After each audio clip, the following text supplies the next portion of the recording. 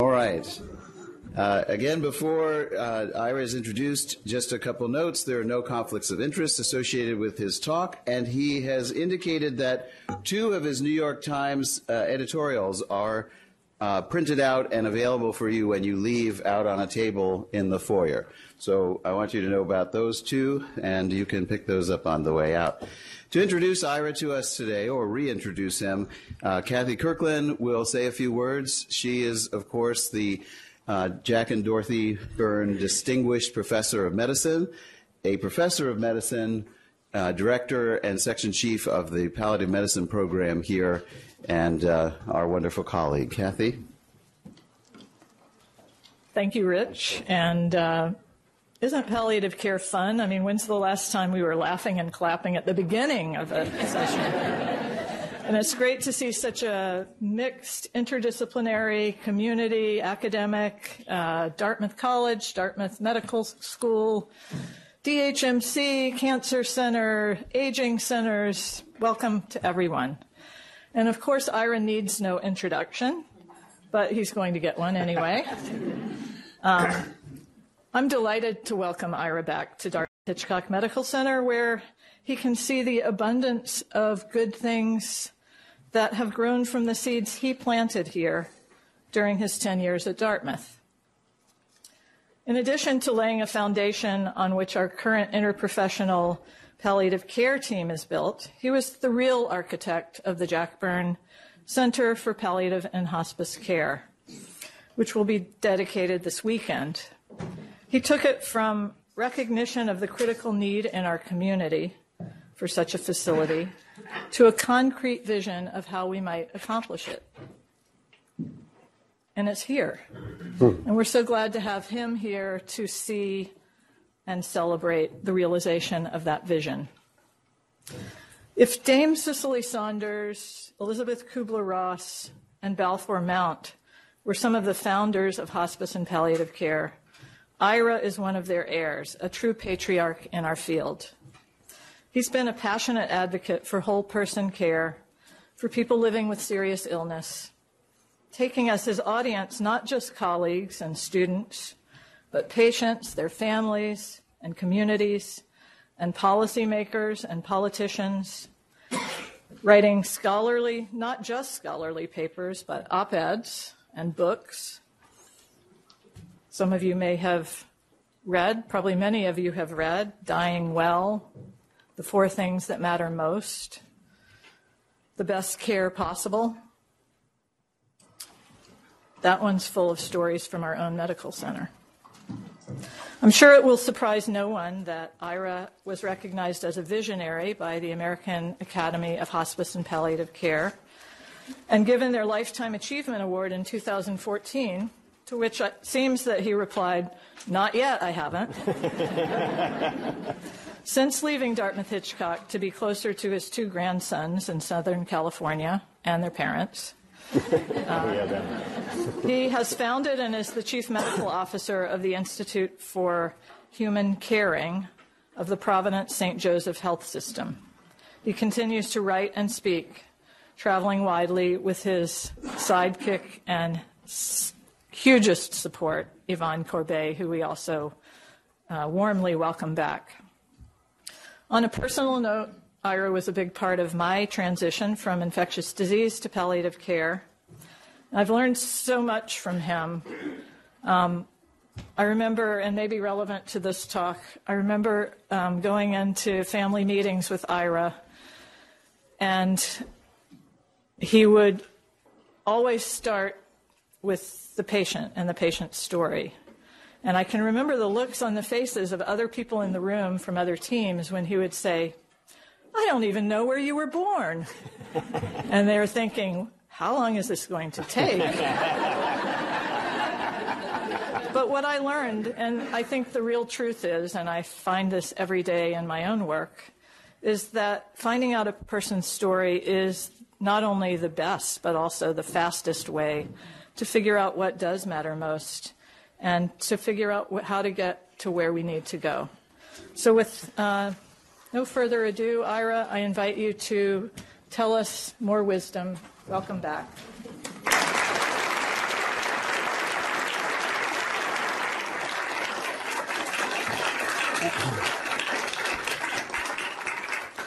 Thank you very much. Thank you all for being here. This really it does feel amazing to me. I'm aware of the deep privilege of standing in front of you. And you all look good since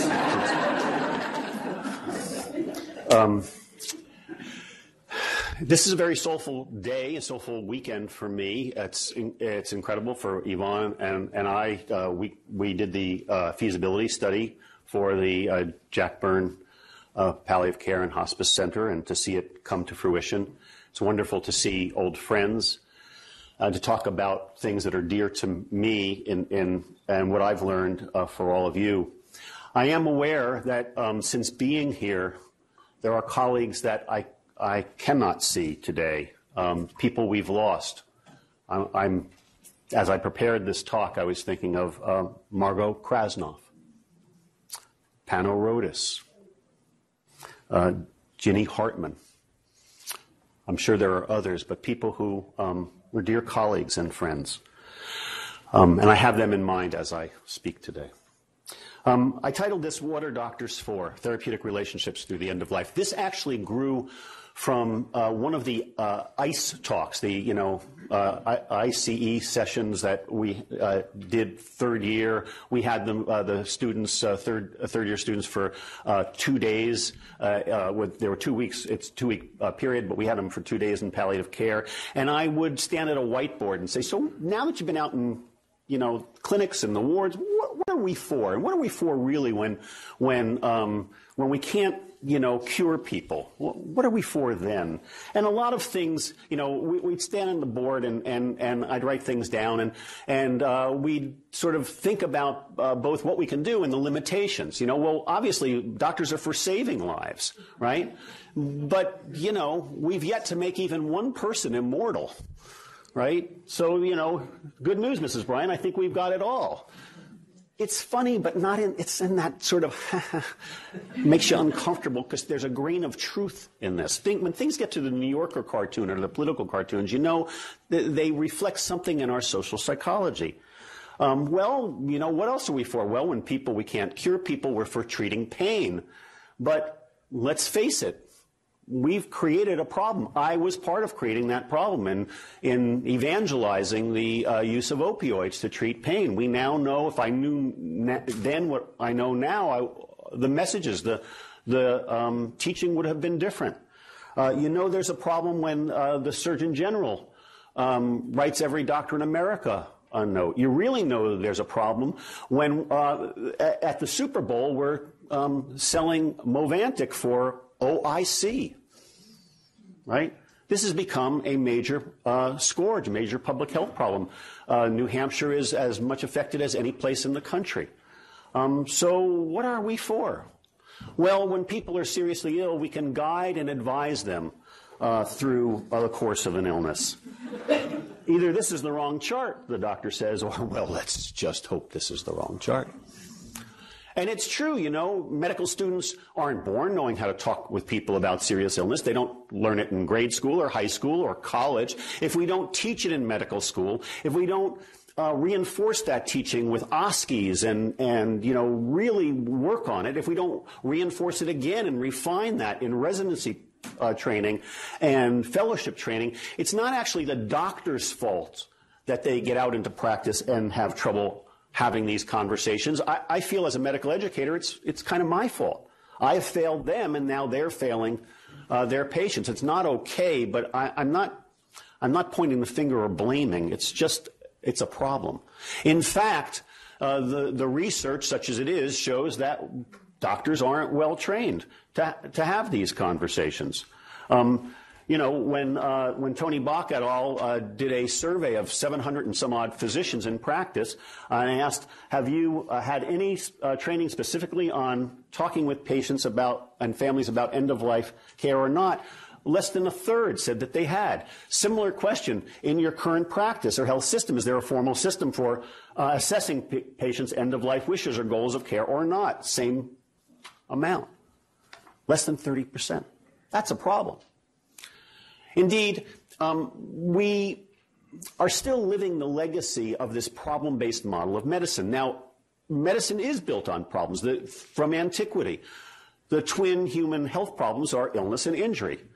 And indeed, our goals are to cure, to extend life, to rehabilitate or restore function.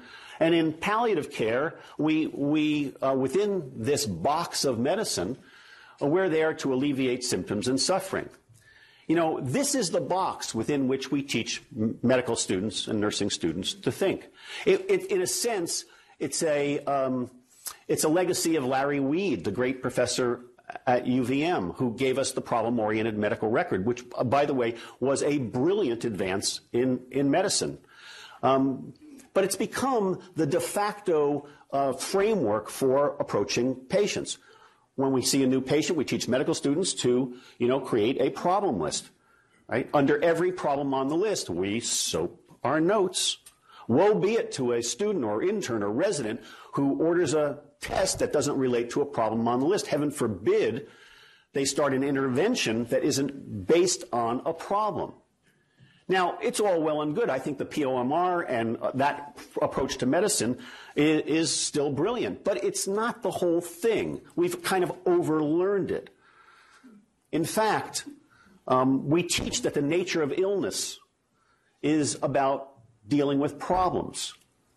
And that itself constrains us and puts us on the wrong path. Obviously, illness contains medical problems. But as Confucius once said, the beginning of wisdom is to call things by their proper name. If you think something is medical, you're going to bring medical tools to the job, right? It's like, did you ever try to tighten a screw with a hammer? You can be earnest, well-motivated. You can be smart, inventive. You can be persistent. Finally, you can get a really big hammer, and it's just not going to go well.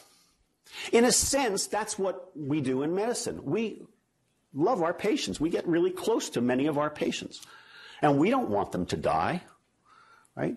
So as they get sicker, assuming that the worst thing that could happen is that our patients die, we bring intensive medical tools to the job. That's why 20% of Americans these days spend days in an ICU before they die. Right? It's not ill-intention. It's trying to do the right thing, but calling it the problem the wrong thing. The fundamental nature of illness isn't medical, it's personal, intensely so. It, of course, entails the medical, but it's personal. Every time I read the memoir of a doctor writing about his or her illness or the illness of his or her spouse or loved one, think, breath becomes air, being mortal, others. At some point in the early pages, there's this recognition that, I realize this is personal. It's a frame shift. And that frame shift makes all the difference, because once you realize that things are personal, you can begin bringing the right tools to the job. Now, medicine has leapt forward, I think, in terms of what real quality is, what it means, in 2001 with Crossing the Quality Chasm. As you all remember, probably, Don Berwick chaired this IOM committee, and they developed this remarkable report. For the first time, we had a conceptual framework and a taxonomy for quality. Prior to that, quality was what you asserted. If you were a big enough, famous enough medical center or a big enough, famous enough, surgeon or a specialist, you could assert that your care was the best, and who really was going to challenge that? But now we have a framework. It has to be safe, effective, patient-centered, timely, efficient, and equitable. Luckily, thankfully, they defined these terms. They defined patient-centeredness, because had they not, where I now live in Los Angeles, patient-centeredness means having valet parking as you drive up, being able to choose your dinner off of a menu and getting nasturtiums on the plate when it comes. It's all very nice. But patient-centeredness, they said, has to do with decision-making, with decisional support. It's about healthcare that establishes a partnership among practitioners, patients, and their families when appropriate, to ensure that decisions respect patients' wants, needs, and preferences, and that patients have the education and support they need to participate in their own care. This is remarkable because it gives us a taxonomy, and as all of us know, since that time, our specialties, our disciplines and our subspecialties have drilled down using this basic framework to apply that in ways that give us better ways to understand and measure and monitor quality. But I want to challenge us all. Because if we have a taxonomy for high quality, don't we, by contrast, also have a taxonomy for low quality? Or, as I'd like to put it in plain speak, bad care? It's care that is unsafe, or ineffective, or non-patient-centered, or untimely, or inefficient, or inequitable. And it's common in every health system. I still travel a lot. I consult a lot. I now work for Providence St. Joseph Health, 50 hospitals over 7 states, umpteen clinics, 824 clinics, nursing homes, hospice programs, home health programs, PACE programs. We're a good health system, but we're an American health system that looks more like the rest of American health systems than others, and I know we have bad care. Look at any large health system or hospital's ICUs, and you're likely to find one or more patients who have been in the ICU for 3 weeks or more, on a vent, multi-system organ failure, CVVH from time to time, on 2 antibiotics and an antifungal, pressors occasionally when blood pressure gets off, vac dressing, whisking away infected fluid. If that patient's family has not had a formal meeting to discuss achievable physiological and functional outcomes and whether they are still consistent with the patient's values, preferences, and priorities, that's bad care. It's common, but it's bad care, and it's not my allegation or judgment. The critical care societies themselves say that's bad care. That these conversations about goal alignment aren't ancillary. They're not a nicety. They are critical, intrinsic to providing good care. We have now Choosing Wisely, a brilliant project of the American Board of Internal Medicine, now co-sponsored by 50 or more medical societies that have listed procedures or treatments that the societies themselves suggest are unduly burdensome or ineffective and non-beneficial. And yet many of these things are common. One of my favorites, that's not the right word, but one that I like to point out, is the use of multifraction XRT for radiation treatments for solitary bone mets of cancer, people who are frail. And we know that 800 rads once or 8 gray once works as well as, treatments over 3 weeks. Now, recent data from UCLA, where they weren't satisfied with the ASTRO guidelines or the Choosing Wisely guidelines, which has 3 different specialties weighing in on this. They created their own RAND UCLA evidence-based guidelines because they're UCLA. So they looked at this. They then looked at a retrospective study of 81 patients with painful bone mets, and they applied their own criteria.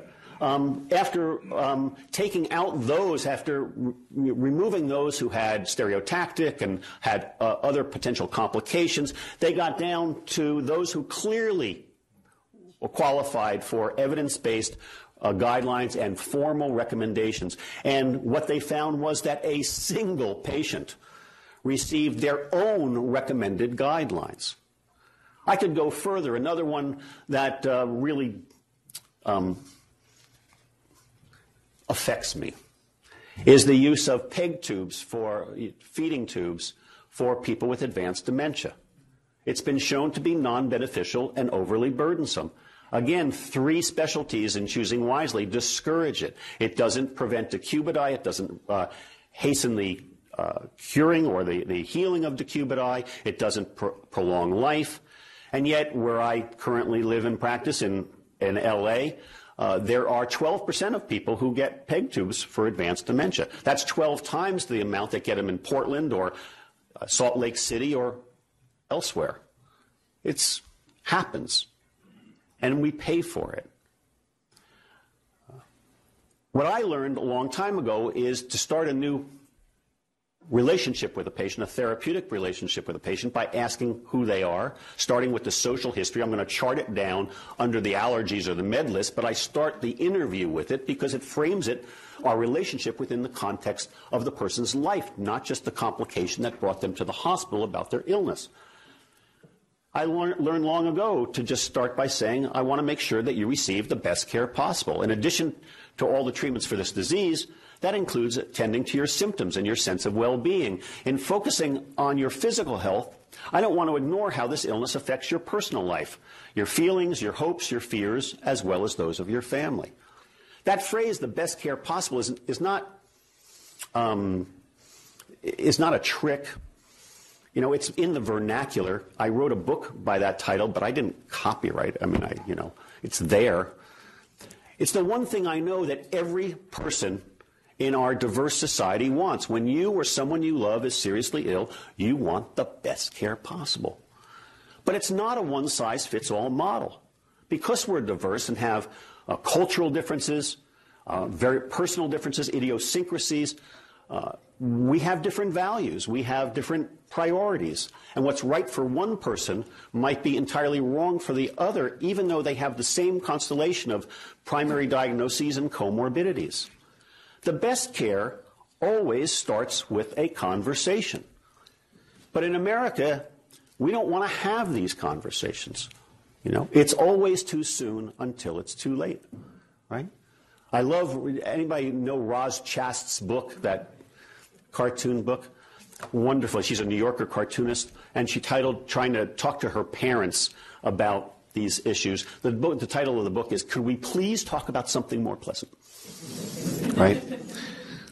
But it's always too soon until it's too late. That's why those of us who've practiced hospital-based medicine, either emergency department medicine, critical care, hospital medicine, inpatient palliative care, sometimes meet people in the ICU, intubated, who've never had these conversations, even though they've had COPD with multiple exacerbations, or heart failure with multiple exacerbations, or even lung cancer, and nobody wanted to bring it up. We didn't want to destroy their hope, right? We didn't want to make them cry. And so we kicked the can down the road. It's always too soon until it's... There's a superstition. People don't want to talk about this. Sometimes when you try to bring this up, or the patient tries to bring it up, Doc, I don't know how this long I can keep going. I don't know. This doesn't seem to be going well. Shirley, his wife, says, Harry, I thought we were going to stay positive. Right? It's as if, that commitment becomes disloyal to bring this stuff up. It's always too soon until it's too late. The coin of the realm in quality these days is something called shared decision-making. Here I am at the temple of shared decision-making saying this. But this has changed a lot over the years. When I was growing up in the 1950s and 60s, shared decision-making happened when the doctor shared the decision he had made with you. Right? Nowadays, we know it's a partnership, just like the IOM said it is. Right? It's a partnership between doctors, providers, and patients. We in healthcare hopefully come to the clinical encounter expert in the diagnosis and the treatment of the patient's condition, their primary diagnosis, their comorbidities. But patients and families are already expert in their personhood. They know about what matters most to them. They know about their ethnicity, their religion, the extent to which their religion impacts their preferences. They know about their idiosyncrasies. Together, in partnership, we can determine what the best treatment options are and apply them in ways that are consistent with the values, preferences, and priorities of the people we serve. Shared decision-making is a collaborative process that allows patients or their surrogates and clinicians to make healthcare decisions together. taking into account the best scientific evidence available as well as the patient's values, goals, and preferences. Notice this didn't come from some, woo-woo palliative care journal. This came from the College of Critical Care and ATS. Now, usually we talk about, in making decisions, we're going to balance the benefits versus the burdens. But since this is an academic presentation, let's be honest, it's actually the potential benefits, because they're never assured, versus the known burdens, think surgery or chemotherapy or something like that, and the risks. And when I'm working with people to make decisions, I often find myself doing this, right? And it also happens on a current quality of life. So, if suffering is high and quality of life is low, people might tilt away from burdensome treatments, but toward treatments that might alleviate their suffering. Other way, you have to sort of balance this, right? If the proposed treatment might alleviate their suffering, even if it has high risk, they might go for it because current quality of life is not worth living. Current quality of life is good, and the potential benefits are modest, and the burdens are, quite substantive. They might lean away from decisions. So that helps me kind of help people work through things. But in fact, most people who are seriously ill will say something like this: I want all the medical treatments possible as long as my quality of life is worth living and the potential benefits outweigh the burdens and risks, right? Conversations really matter. They are their own very powerful interventions. This is one piece of data I like to share. This is now, from my perspective, a famous study that was conducted at MGH by our colleagues at Dana-Farber and MGH. And they did a prospective study. There were 332 dyads, patients with advanced cancer, and their significant others or proxies. And they followed them through the course of their illness until death. They analyzed this. This study was published after analyzing around this one item. Have you and your doctor ever discussed particular wishes you have about care you would want to receive if you were dying? When they looked at patients after they died and looked at the last 7 days of their life, they found that even with one conversation, what happened was pretty dramatic. If you hadn't had that conversation, there was a 12% chance of the patient being in the ICU. That dropped to 1/3 of that with even a single conversation. 11% ended up on a ventilator. The association was less than 2% if they'd had a conversation. 6.7% had CPR performed. Let me just pause and say this is not full CPR status. This is actually having CPR performed with advanced cancer, which, as we know, often does not work. It was never invented for this purpose, right? That dropped to less than 1% if you'd had a conversation. And being at home with hospice rose by 1.5 times if you'd had a conversation. This really matters. I wish I could show you data from our own system. It's a whole other presentation, but let me show you this one. We've recently started being able to create analyses of what happens when we look at goals of care conversations. So we've taken the Serious Illness Conversation Guide that comes out of Atul Gawande's Ariadne Labs, and we put it into EPIC, and we are teaching it extensively. Now, this is at Little Company Mary Torrance. We're very close to, this is the hospital I have privileges at, and although this is a 50-hospital health system, we've really used this as a proving ground to put in multiple interventions and create new systems of care.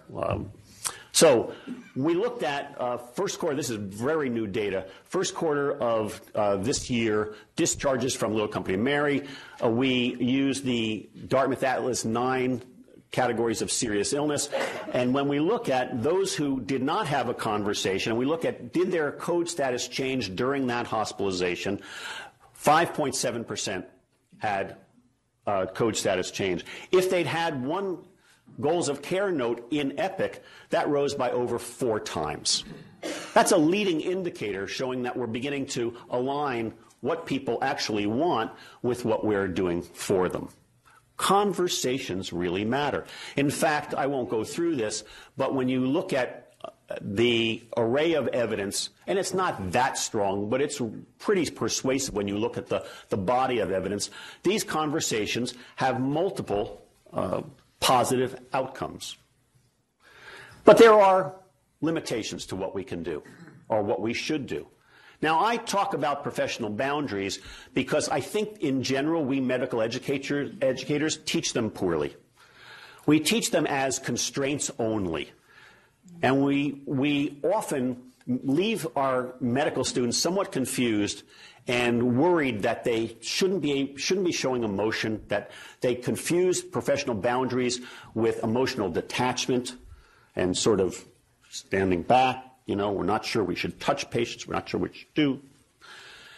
I teach professional boundaries in a simplified way, which I think is quite powerful, because if you know what you can't do, if you're not supposed to do, you can actually bring your whole self to the clinical encounter.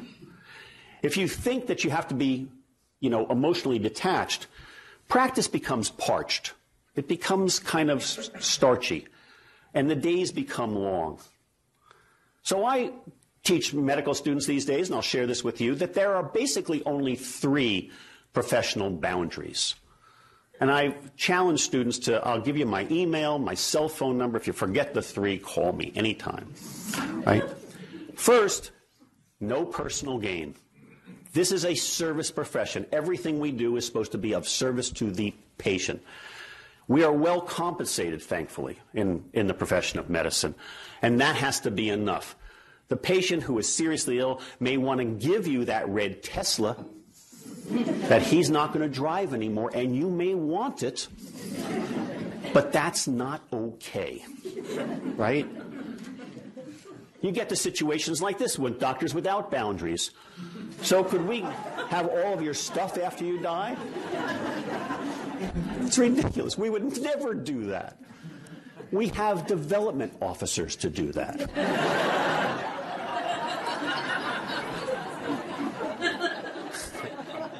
And that's part of why we do.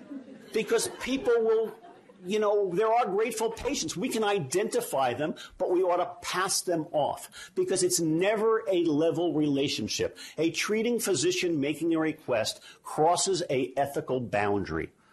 Right? That's number 1. Number 2, no sex. People in a clinical relationship, there will be times when patients are the ones that initiate intimacy. Oh, Dr. Byock, you're the only one who understands me. I know, you're the only one who's listened to my whole story, and I know you feel the attraction too. Right? It's okay to feel it. That's kind of diagnostic in a sense, that something's going on in this room, right? It's like this psychiatrists who say, if you walk into a room and you weren't depressed walking in the room, and within 10 minutes you're feeling depressed, that's kind of diagnostic, because we're emotional tuning forks. So something's going on there, but it's not okay. The great Gabriel Byrne, playing a therapist Paul Weston in the HBO series On Treatment, was approached by his 9 a.m. patient, recurring patient, Laura, who felt it, and he loved this man. And he crossed the line. It's okay to feel it, but not okay to act on it. Right? Now, having said this and given this type of discussion to medical students, I've had a medical student come up and say, well, afterward, and say, Dr. Byock, so I grew up next to a family that were married 25 years, now 30 years, and I was best friends with their son, but I happen to know that relationship started as a therapeutic relationship. Were they wrong? I mean, so first, who am I to judge, right? But secondly, the exception does not disprove or invalidate the principle. It's never a level relationship. And so intimacy is something we gave up in antiquity and need to preserve. We have a privilege and special authority to see people in intimate ways, probe their bodies in very intimate ways. We gave up the right to have sexual relations. And third, no killing. Now, I know this is a touchy subject these days, I practice with a Catholic health system that has hospitals in 5 states that have legalized physician-hastened death. 1/6 of the American population lives in jurisdictions where physician-assisted suicide or hastened death is legal. But while they have made it legal, ethically, they have not made it medical. And that's an important distinction. The College of Physicians just 3 weeks ago came out with a statement reaffirming that while it may be legal, it's not within the bounds of ethical practice. Corollaries to this are physicians are not to participate in capital punishment, even when it's legal. We are not to participate in torture or enhanced interrogation, even when ordered to do so by, a general or a police officer. What we can do is bring all of our tools to lessen people's suffering. We must do whatever we can so that they do not die in physical agony. As often as I've debated Tim Quill, a wonderful doc from Rochester, New York, who's been the plaintiff in Vaco v. Quill and a leading proponent for physician-assisted suicide, is right about so many things, just wrong about this. We came together years ago under the auspices of the College of Physicians to write about palliative sedation, proportionate palliative sedation, which is not only ethically acceptable, but in some situations, I would say, is requisite unless the patient himself or herself is refusing it. When it's needed, it's there. But there's a difference between alleviating suffering and eliminating the sufferer. And that's if it seems like a fine line, that's the very bright line that we need to tread. Throughout the Providence St. Joseph Health System, I've been part of establishing and promulgating the policies and now teaching into this, particularly in California, where the End-of-Life Options Act has just gone into force. And what we're teaching is this. First, there are 2 moral agents in every clinical encounter, irreducibly the patient and the provider.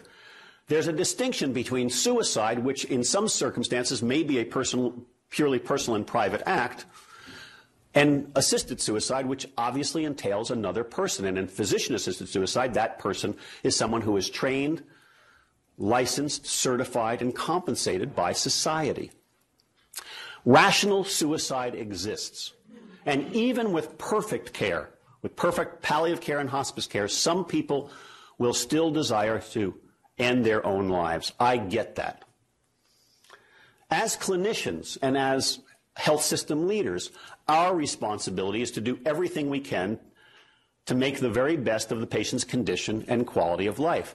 The patient, as a moral agent, will need to decide whether and to what extent what we can offer meets his or her goals. It's not a requirement that they get care from us. That's their choice. So programmatically, and I'm pushing hard within our health system because we have lots of quality improvement to do.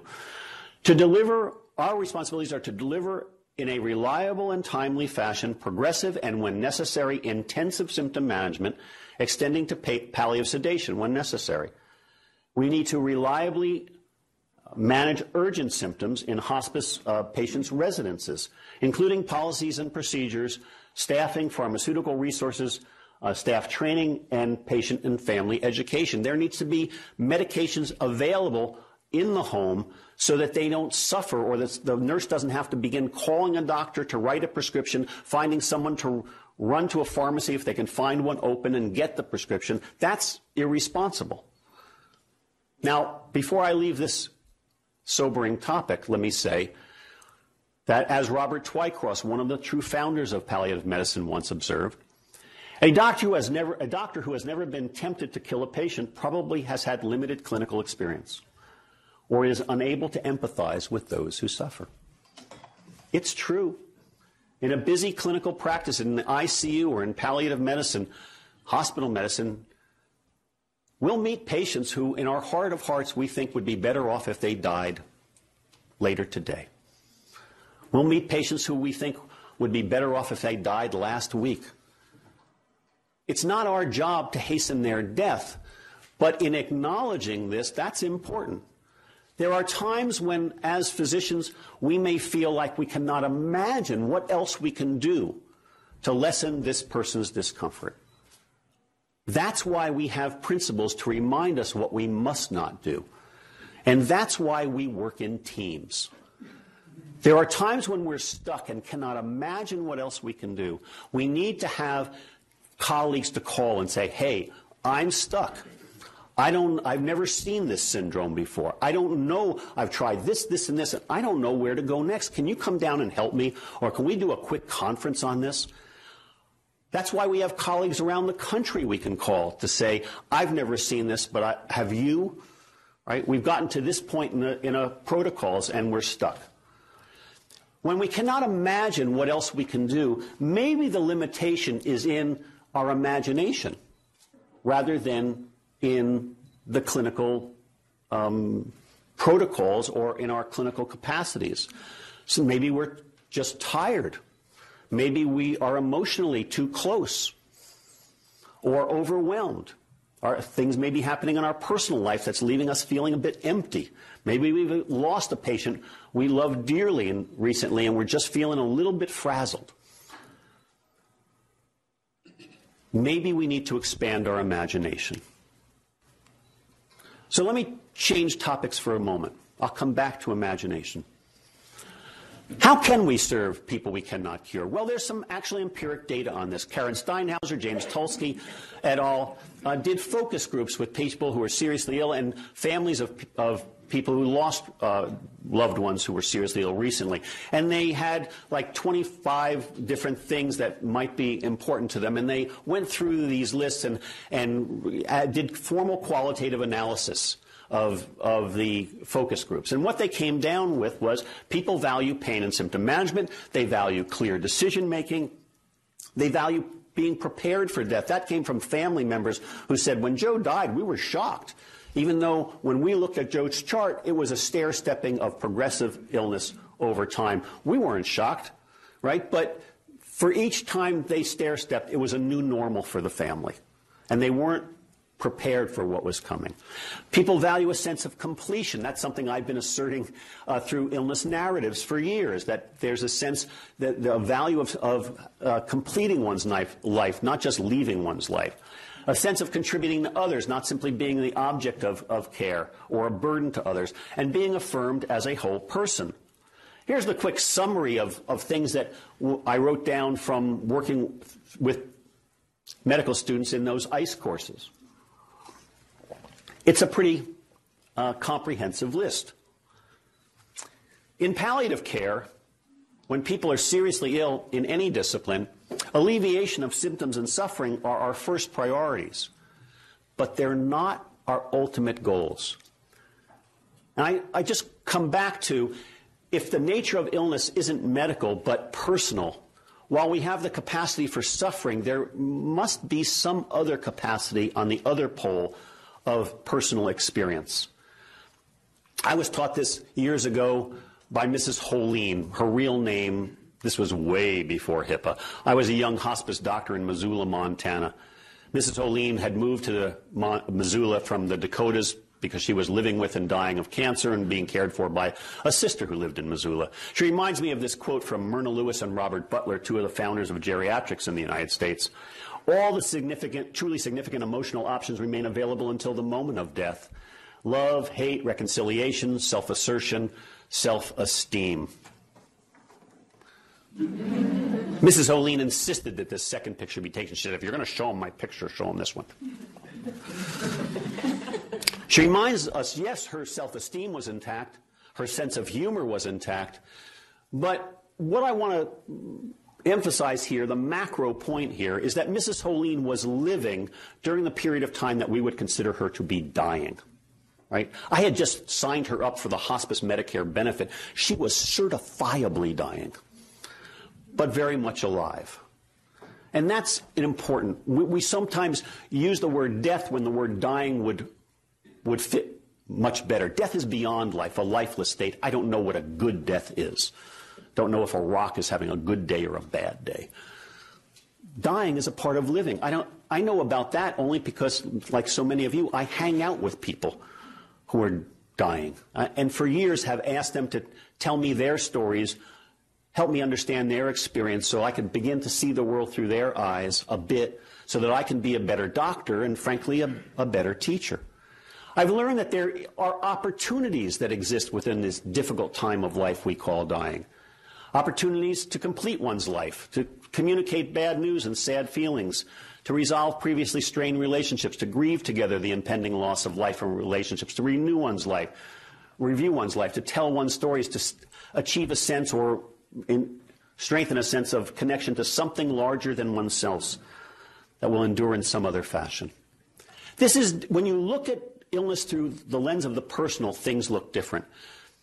Here's a case. If I was to present this case at Tumor Board or at an M&M, I would present it like this. This is a case of a 70-year-old man, HM, diagnosed with cholangiocarcinoma. He had surgery within 5 days of diagnosis, a pancreaduodenectomy and jejunostomy. The pathology unfortunately showed local extension to the liver, perineural involvement, and positive regional nodes. He underwent adjuvant agent chemotherapy and external beam radiation. He had multiple IR, interventional radiology procedures to unblock a biliary tract, and complications often after those procedures of bacteremia or bleeding.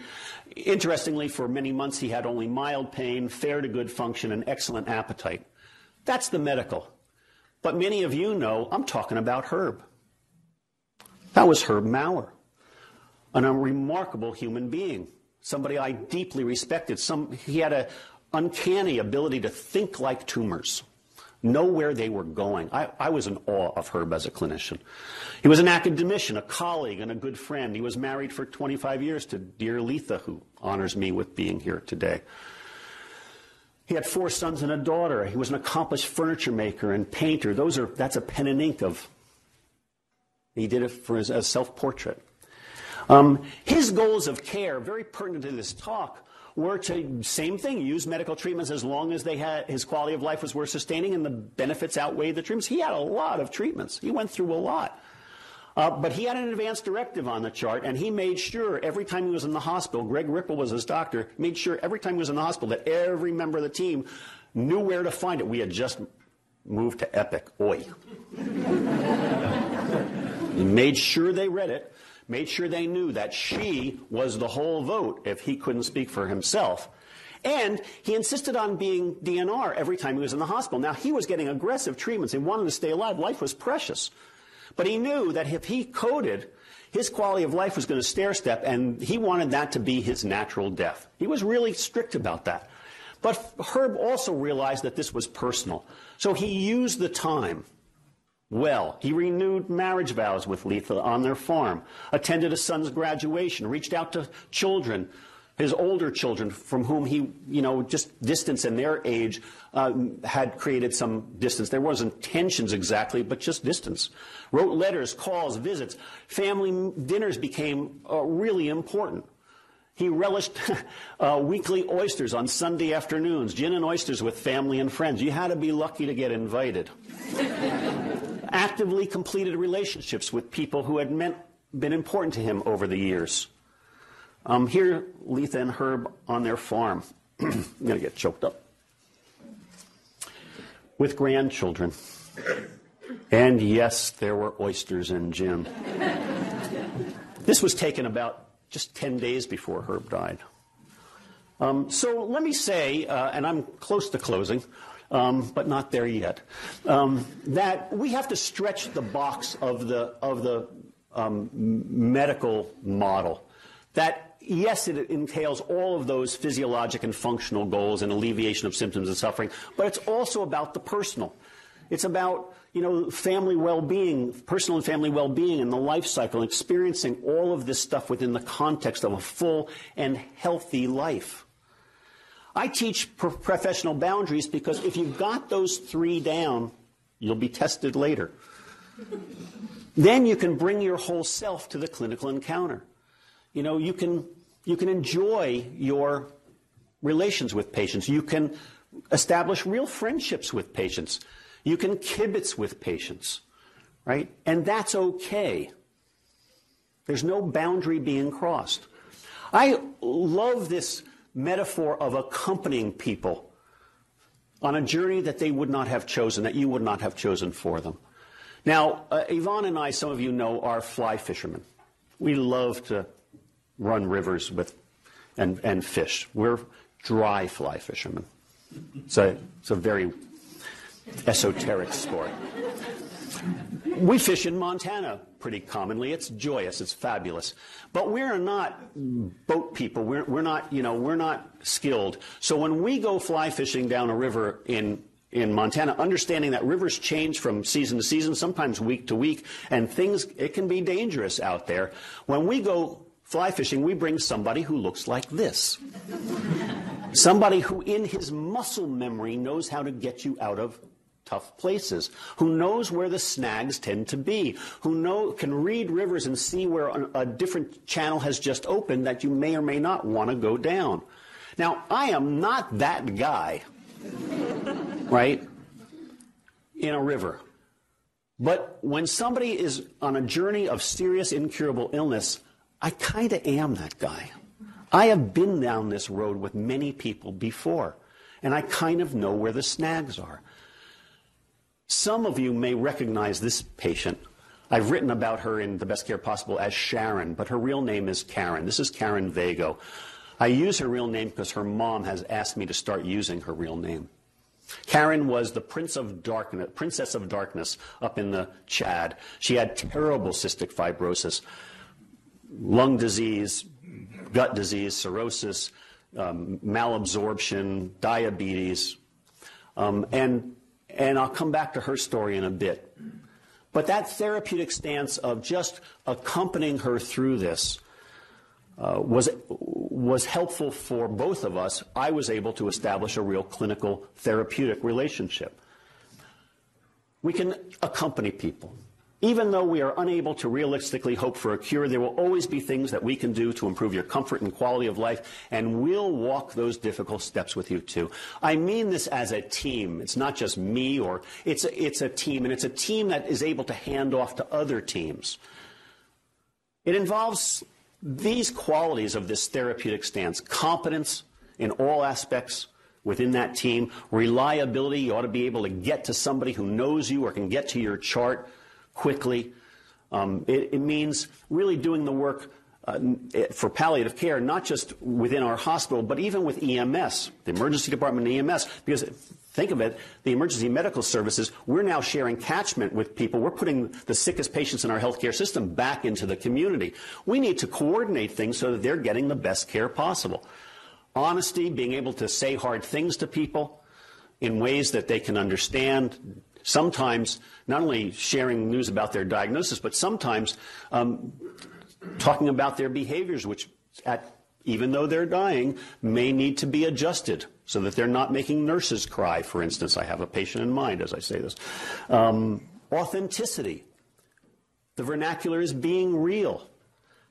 That's where the joy of practice comes from. That's the fullness of practice. When you can be in an authentic relationship with patients, the days aren't long and parched. They're rich, full. You know, we talk about burnout as people say, well, how do you do this? Aren't you just drained? Well, yeah, there are days. But we're also filled up by the privilege and the incredible joy of practice. And then imagination. Imagination isn't also woo-woo. It is important to therapeutics. We have to be able to imagine what we can do for a patient, what a better outcome would look like, before we can creatively think about how we might achieve that. In imagining people well, we can sometimes remarkably have therapeutic outcomes that we might not have thought. When I was sitting with Karen Vago for many hours in Chad over many months, she wouldn't talk to you if you walked in the room and she didn't want to talk. That was her thing. She could cocoon in the room, and then she just wouldn't talk. But she knew she wasn't going to grow up to be an adult, but she had this wish of, this cognitive dissonance. I'm going to grow up and work with animals. I'm going to be a groomer or a veterinary assistant. And she loved Jeff Corwin on the Discovery Channel. If his show was on when you walked in the room, you sat down and watched it with her, or you left and came back when it was over. So I watched a lot of Jeff Corwin with trying to bank relationship. One day I said to her, Karen, you love this guy. Why don't you write him a letter? You know all his animals. And she said, he'd never get it. I said, look, you write him a letter. I'll get it into his hands. I had no idea how I would do that, by the way, when I said that. But I've done harder things than that.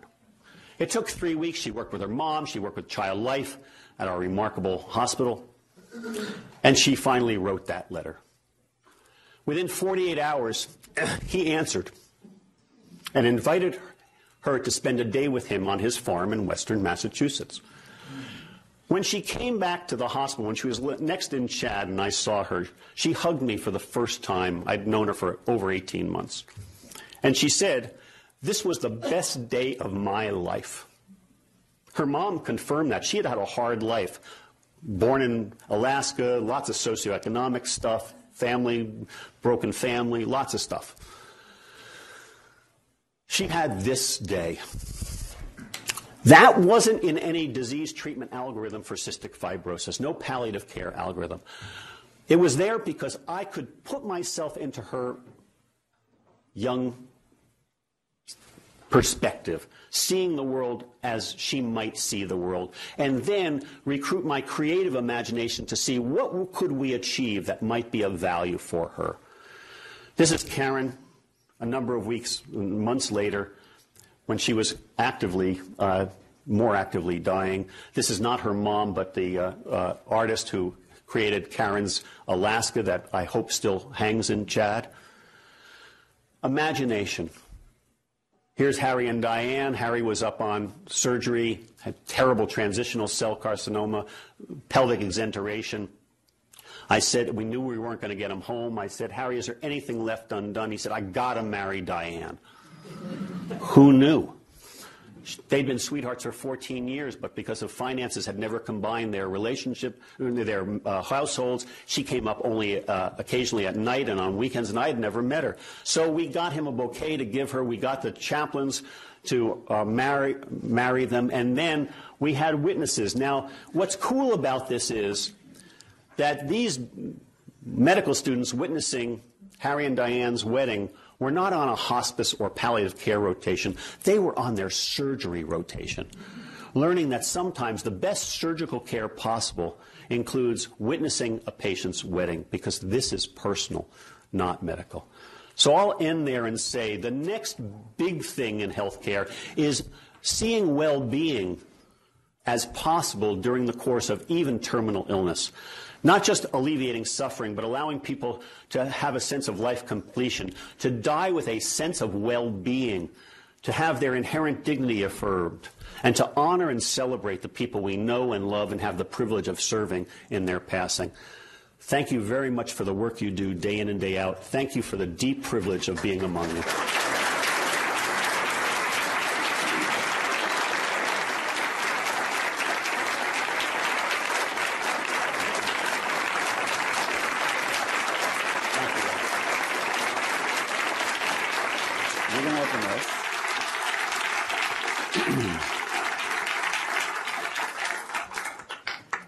Ira, this is something to take back to the West Coast that comes from the field that was cleared for the hospice center.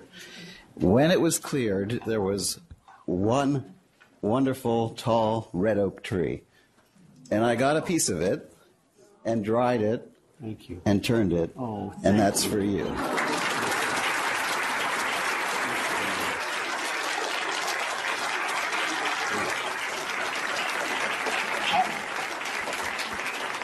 You saw at my first slide that my affiliation with Dartmouth, this remarkable medical system, continues. I am so proud of that affiliation.